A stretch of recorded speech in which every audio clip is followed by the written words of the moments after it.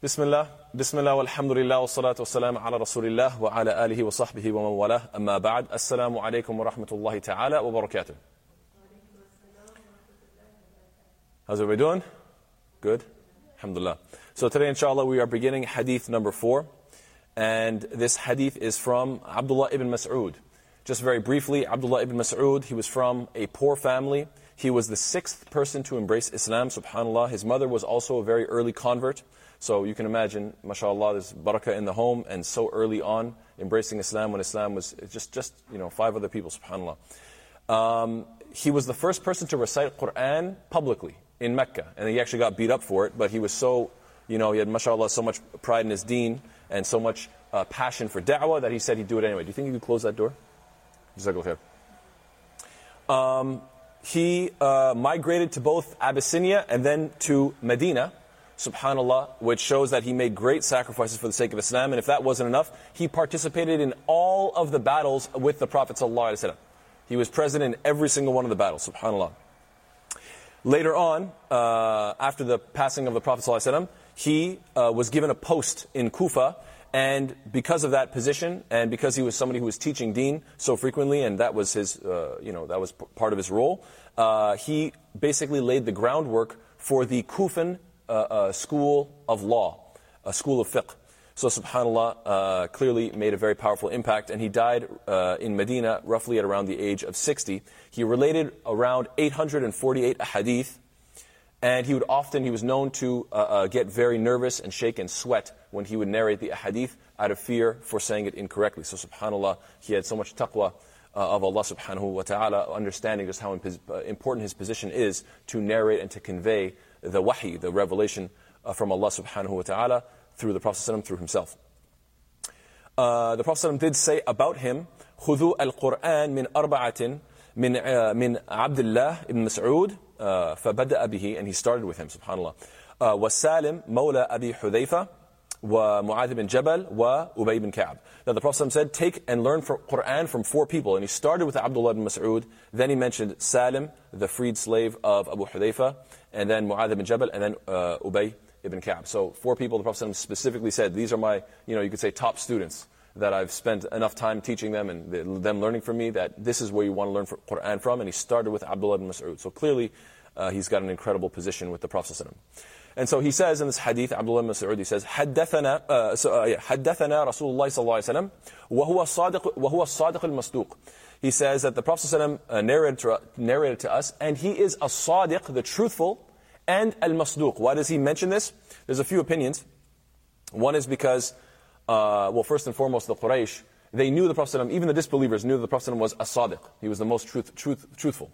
So the question is, how could he be truthful about everything in this dunya and yet lie about the most important thing, about Allah subhanahu wa ta'ala and the purpose of life and so on and so forth? So this was something they could never reconcile because it doesn't make sense. He was the most truthful person.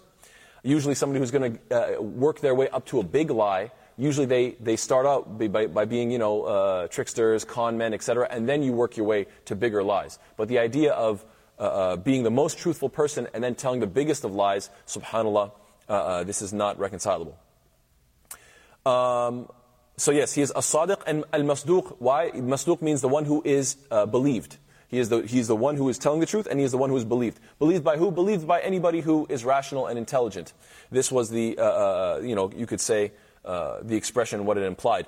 Now, why would he specify this before beginning this hadith? Most likely, and Allah knows best, but it could be because he's about to talk about ilmul ghaib. He's about to talk about things that people know nothing about. And so therefore you just have to take it on faith. And he's saying that he is the messenger of Allah. He is the most truthful, and he is the one that you should affirm. So he's talking about al-ghaib. What's interesting is that yes, these are matters of al-ghaib, except nowadays, subhanAllah, we find that these are issues that can actually be looked into, and that the Prophet ﷺ indeed was telling the truth. Sadaqa Rasulullah sallallahu alaihi wasallam. So as we're going to see, inshallah ta'ala, as the hadith goes on. So what did he mention? He mentioned that the Prophet ﷺ says, إِنَّ خَلْقَ أَحَدِكُمْ يُجْمَعُ فِي بَطْنِ أُمِّهِ. That the creation of every single one of you starts in the process of collecting the material for his body in the womb. In other words, the gathering in the womb. Now, yujma'u, here, the collecting could be a reference to intercourse. Could be a reference to the fact that the man and the woman come together and that the necessary genetic material, if you will, simply to keep it PC, comes together and for the sake of creating a human being. It's fascinating, subhanAllah, that 400 sperm reach the ovum, but only one is chosen. Then the ovum builds a thick wall that prevents further sperm from penetrating. So subhanAllah, just imagine, you have 400 competing to get in, one gets let in, and then a barrier gets formed to make sure that there's no, extras, distortion, etc. So subhanAllah, it's just an incredible, incredible process. Now the term batn here refers to the abdomen region. So it includes the stomach as well as the womb. Obviously, it's lower than, but still, that is batn is sort of a general term. And what's interesting is that this is a reference to the womb, and the womb, as we know, is ar-rahim. Ar-rahim means the womb in Arabic, and the Prophet ﷺ does mention in a different hadith, ar-rahimuna yarhamuhum ar-rahman, irhamu man fil ard, yarhamkum man fis sama. Ar-rahim شجنة من الرحمن فمن وصلها وصله الله ومن قطعها قطعه الله. That those who are merciful, they are shown mercy by the most merciful. It's a very interesting and beautifully worded hadith. That those who are merciful to each other, they are shown mercy by Ar-Rahman, the most merciful. So be merciful to those who are on earth, and you will be shown mercy from the one who is in the heavens. Speaking about Allah subhanahu wa ta'ala. Then he says, the Prophet says, the womb, Ar-Rahim, is named after Ar-Rahman. Why? To show the connection and the importance of this womb. And the idea here is what? That so whoever connects it, as in connects the ties of the womb. In other words, for those who keep good relations with your siblings and with your parents and so on and so forth, whoever keeps family together, then Allah is going to connect them. Wasalahullah. Then Allah is going to keep them together. وَمَنْ قَطَعَهَا, whoever cuts the connections of the womb, then Allah Ta'ala will cut them off as well. قَطَعَهُ اللَّهُ. So this is a Hasan Hadith in Tirmidhi, emphasizing the importance of keeping the relations of the womb. But we digress. The Hadith continues and says what? After mentioning that the materials come together in the womb, and then what happens? فِي بَطْنِ أُمِّهِ أَرْبَعِينَ يَوْمًا, that they come together, and then for 40 days, وَأَرْبَعِينَ لَيْلَةً, for 40 days and 40 nights. ثُمَّ يَكُونُ عَلَقَةً مِثْلَهُ ثُمَّ يَكُونُ مُضْغَةً مِثْلَهُ. Then within those 40 days and 40 nights, they become a clot of thick blood, which is similar, and then they become a piece of flesh that seemed like a chewed piece of flesh. So this is a very interesting hadith. Now, the hadith, the particular narration in Arba'in an-Nawawi, Imam an-Nawawi, it seems that he made a mistake. He did what's known as idmaj. Idmaj is when you add an extra word by accident. Why did he? He added the word nutfa. And the reason why he added that word is because usually you find the mention of alaqa and mudgha with nutfa. You find that these words come together in the Qur'an in a few places, and even in a hadith in a few instances. And so it seems that he added that word. But when you actually look at the narration itself, not just in his personal book, but in where he got it from Bukhari and Muslim and various other sources, you find that word is not mentioned. So it's clearly that it was just a scribe error. It was just an accidental addition. And yes, we know this is from the Qur'an in Surah, for example, Surah Al-Hajj. Allah says, فَإِنَّا خَلَقْنَاكُمْ مِن تُرَابٍ ثُمَّ مِن نُطْفَةٍ ثُمَّ مِن عَلَقَةٍ ثُمَّ مِن مُضْغَةٍ. So you see the nutfa, and then the alaqa, and then the mudgha, they're mentioned together. So it makes sense, or you could understand why he would make that scribal error. This is also mentioned in other places. ثُمَّ خَلَقْنَا النُّطْفَةَ عَلَقَةً فَخَلَقْنَا الْعَلَقَةَ مُضْغَةً فَخَلَقْنَا الْمُضْغَةَ عِظَامًا. So again, you have this nutfa, then alaqa, then mudgha. This is mentioned in Surah 23, which is Surah Mu'minun, ayah number 14. So yes, you find this repetition a few times in the Qur'an. Now, what is the nutfa? Even though it's not technically mentioned in this hadith from the narrations of Bukhari and Muslim and so forth, what is a nutfa? It means like a drop, and it's a reference to a sperm drop in most cases. So, for example, the male gamete, the sperm, Allah subhanahu wa ta'ala mentions it when He says, "Alam yakun nutfatan min mani yumna," so that Allah ta'ala says, what? Had he not been a sperm from semen that was emitted. Yumna, emitted. So this is specific. The fact that it was shot out and emitted is showing that this drop is not a reference to, let's say, for example, the egg in the womb, or something else. It's referring to that which comes out or shoots out. And so therefore, this nutfa is clearly being described, or is clearly describing semen as it comes out, and the sperm. Same thing with when Allah Ta'ala says, what? وَأَنَّهُ خَلَقَ الزَّوْجَيْنِ الذَّكَرَ وَالْأُنثَى مِن نُطْفَةٍ إِذَا تُمْنَى. So the word tumna, again, means to emit, or to shoot out. And this is an incredible ayah in Surah An-Najm, subhanAllah. This is truly a miracle, because Allah says, وَأَنَّهُ خَلَقَ الزَّوْجَيْنِ الذَّكَرَ وَالْأُنثَى, that He is the one who creates the male and the female, min nutfatin, from a sperm drop, إِذَا تُمْنَى, when it is emitted. And nowadays we know that a woman, she has the XX chromosomes. Therefore, she can either offer one X or one X. That's all that can be offered. Whereas the male has the XY chromosomes, and therefore, if he offers an X, then it becomes XX, a girl. And if he offers the Y, then it becomes XY, a male. And so therefore, the male is the one, the male sperm is the one that determines the gender. And this is exactly what Allah is saying. That Allah is saying, what? وَأَنَّهُ خَلَقَ الزَّوْجَيْنِ الذَّكَرَ وَالْأُنثَى. It is He, specifically He the one, Allah is the one, who created the male and the female from what? مِن نُطْفَةٍ إِذَا تُمْنَى, from the sperm when it is emitted. So Allah Ta'ala is specifying that the male's genetic material is what specifies gender. Now obviously, you could say you have a 33% chance, right? You could say that it's the woman that determines gender, the male, or you could say it's the combination of both. And so, is this just lucky?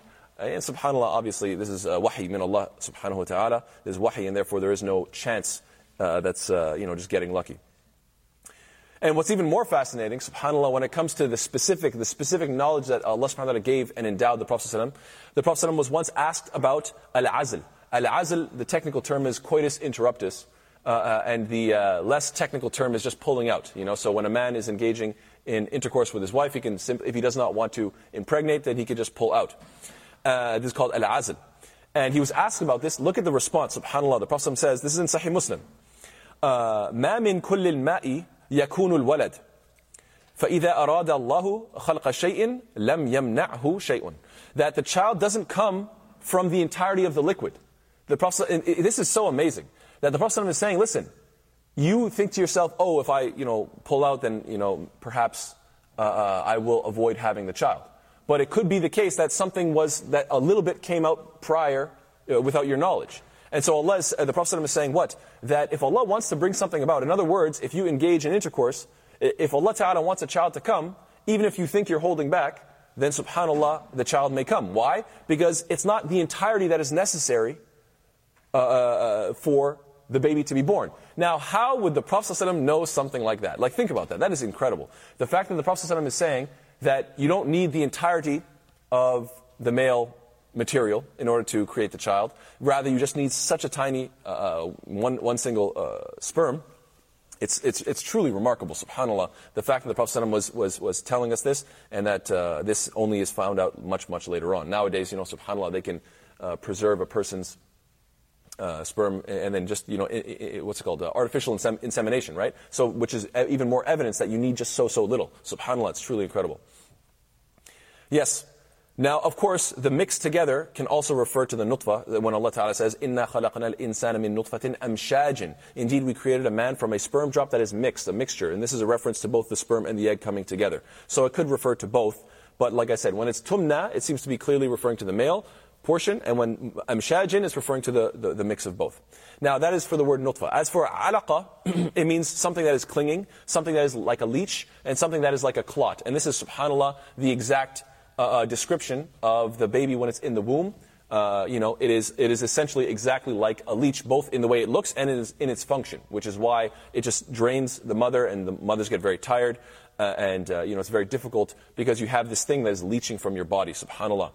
And mudgha implies a chewed lump or something that has been masticated. And subhanAllah, I'm sure we've all seen those pictures when it comes to like science in the Quran of how, when you chew on something and your molars, they start wide and then they kind of curve, obviously because your teeth curve. So when you chew on something, you have wide at the top and then it curves and gets thinner towards the bottom.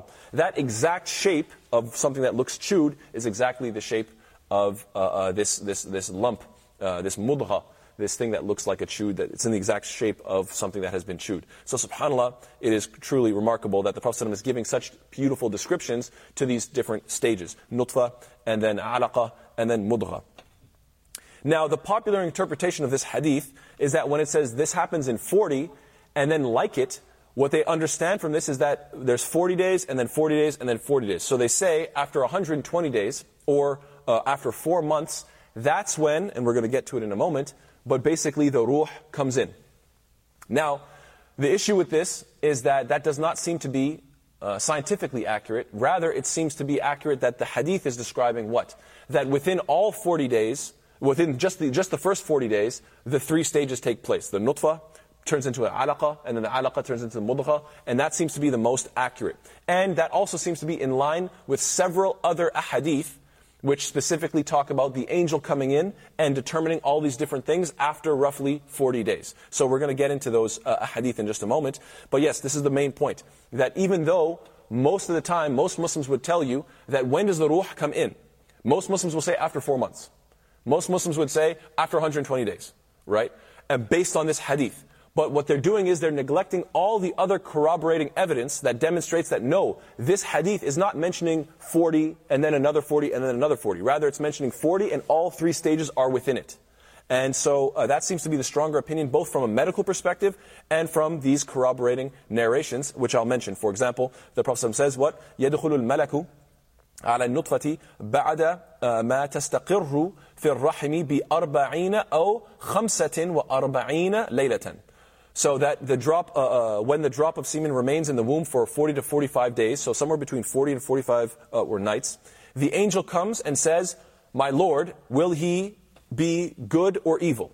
What will be written for him?" And same thing with it, will it be male or female? And what will be written for him? And what about his actions? What about his death? What about his livelihood? And so on and so forth. So this is another narration. And then there's a third one that says what? Thintan wa arba'un laylatan. That 42 nights specifically. And there's another one that mentions 40 nights. So, yes. 40 laylatan thumma yatasawwaru alayha al-malak. So there are, I have 3 different narrations that are specifying that the angel comes after somewhere between 40 to 42 to 45. Somewhere in that range. So, Wallahu ta'ala a'lam, this hadith in an-Nawawi, when it goes on to say that the angel then comes, as the Prophet says, ثُمَّ يُبْعَثُ إِلَيْهِ الْمَلَكُ فَيُؤْذَنُ بِأَرْبَعِ كَلِمَاتٍ. So the Prophet says what? The angel then comes. Now, so I just want to clarify, this seems to be a reference to what? After 40 days, the angel comes and clarifies what? 4 different things. Now, I want to mention something which is truly remarkable, subhanAllah. It's so amazing that, if you go on Google and you just look up, I found on www.pbs.org, they were describing, it says, a crucial event that determines whether the embryo will develop into a male or female occurs in the second half of 6 weeks. 6 weeks is 42 days. So, that's like, the hadith specifically says 42 days, or somewhere close, like, 40, 45, basically somewhere around 42. And then you go online and they say, 6 weeks, around the 6 weeks mark. 6 weeks, wait, 7 times 6 is 42. I'm like, wait, it's pretty dead on. Like, again, so is it just, did he get lucky? How can you say that, subhanAllah, even, the top scientists are saying what? They're saying, listen, after 42 days, it seems that the gender is determined. Around that mark of 42 days, gender is determined. And then, subhanAllah, the malak, the angel comes in and says what? Whether it's going to be shaqi or we're going to get into the whole hadith, inshallah. I'll mention the whole hadith. But one of the points is what? Determines whether it's going to be male or female. SubhanAllah al-azim. Truly, truly remarkable. It should be, before I continue, I do want to mention a crucial, important point. That this brings up the issue of abortion. We know that Christians, specifically, Catholics, I think all Christians, wallahu alam, but they say that the ruh or the soul comes in the moment of inception. The moment of inception, that there's a person immediately. And the Muslims, we say no, the ruh comes in later on. Now, like I said, it seems that a popular opinion is 120 days, which is 4 months. But based on this hadith, it seems actually that it's 40 days after. So then that begs the question, what about an abortion before that and after that? So fuqaha have different opinions about this, but it seems that Abortion is allowed in dire circumstances. If it's going to, let's say, for example, take the life of the mother, if it's something very dangerous, if we're talking about a case of rape and so on and so forth, then it seems that in these cases, it is permissible, especially if it's before the 40-day mark. But it should be avoided. In other cases, it should be avoided. It shouldn't be something that people just do, I just don't feel like having a kid, or it shouldn't be something taken lightly. And it is considered something sinful, even if the ruh is not there. And the main reason is because even if there isn't a ruh and it's not a person, it's still the beginnings of a person. It's still leading to a person. And therefore, you're cutting that process. And life is a gift from Allah subhanahu wa ta'ala. It's a blessing from Allah subhanahu wa ta'ala. And to cut that is, considered sinful, even if it's not considered murder.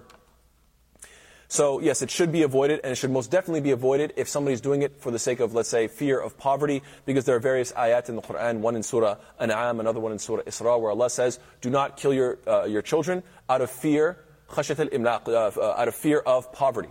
Allah is the one who provides for you and them, or for them and you. Allah switches the order of those two ayat. And there's different reasons as to why. But anyway, we'll get into that another time, inshallah. Yes. So yes, as for a miscarriage, before the ruh comes in, it does not require a funeral prayer. After the ruh, after the 40 days, or if you take the position of 120 days, whichever position you're taking, after that point, if there is either an abortion or a miscarriage, then obviously the funeral prayer should be prayed. And if the child was aborted, then there should be blood money paid. Basically, it should be treated as a person. And now, of course, if somebody does have a miscarriage, even if it's before the time, it seems that it is still recommended to have the funeral prayer, even if it's before the time that the ruh comes in. Why? Because the Prophet says, what? وَالسِّقْتُ يُصَلَّ عَلَيْهِ وَيُدْعَى لِوَالِدَيْهِ بِالْمَغْفِرَةِ وَالرَّحْمَةِ. That prayer should be offered over an abortion and forgiveness and mercy. Or maybe the term, I don't think abortion is the right term. I think the term here is miscarriage. Prayer should be offered over a miscarriage, and forgiveness and mercy should be supplicated for its parents. This is in Abu Dawood, and it's considered a sahih hadith. In other words, even if it hasn't come to the point where the ruh comes in, just, I guess you could say for the sake of closure, for the sake of rahmah, for the parents, making dua for them, so on and so forth, it still is encouraged. So, wallahu ta'ala alam, this seems to be the strong opinion that if it's before that term, it's recommended, and if it's after that term, then it is obligatory. And Allah knows best. So, yes. Then the hadith continues, ثُمَّ يُبْعَثُ إِلَيْهِ الْمَلَكُ. As I mentioned this part, that Allah Ta'ala, an angel is sent, and it is given the permission, or you could say it is ordered to do what? To write down 4 things. Now the question is, why does Allah say al-malak, the angel?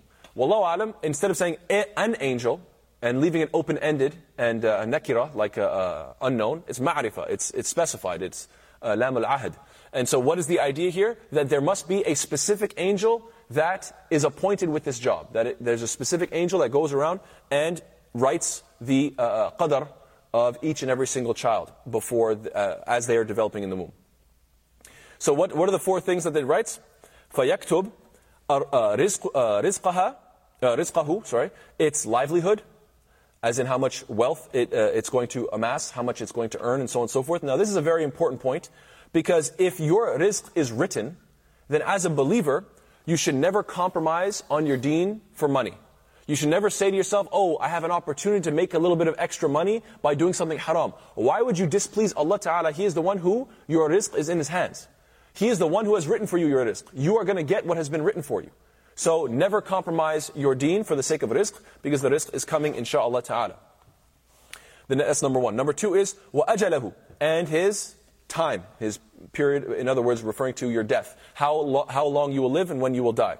So this is another point. You should not fear death, because your worry won't change its date. You know, the whole idea is that, oh, if I'm worried about it, then I'll be more cautious. If I'm more cautious, then I'll live longer. It doesn't work like that. You can, obviously, as a believer, you're supposed to be cautious, and you're not supposed to throw yourself into like foolish things and try to get yourself killed. Sure. But at the same time, hyper cautiousness, being overly fearful, and trying to always protect yourself, it's fruitless. Because ultimately you will pass away anyhow. So you have to just accept the fact that ultimately we all have to go one day or another, and that ultimately Allah Ta'ala already knows and has written when that day is. And so we all have to simply accept this fact, And accepting it, inshallah ta'ala, makes us more brave and makes us more comfortable with this reality. That's just what it does. Because I know I'm not going to live forever. How many generations before me who are richer than me and smarter than me and more beautiful than me and more whatever terms you want to come up with, and where are they now? They're all dead, right? So I just have to, instead of me being obsessed with my money or my looks or my, I don't know, whatever it may be, status, people have been before me much richer, with higher status and with a much more famous name and so on and so forth. So I just have to accept that I'm going to be just like them. Time is going to keep rolling on and just roll over me like it rolled over all of them. That's what time does, and we'd all just have to accept it.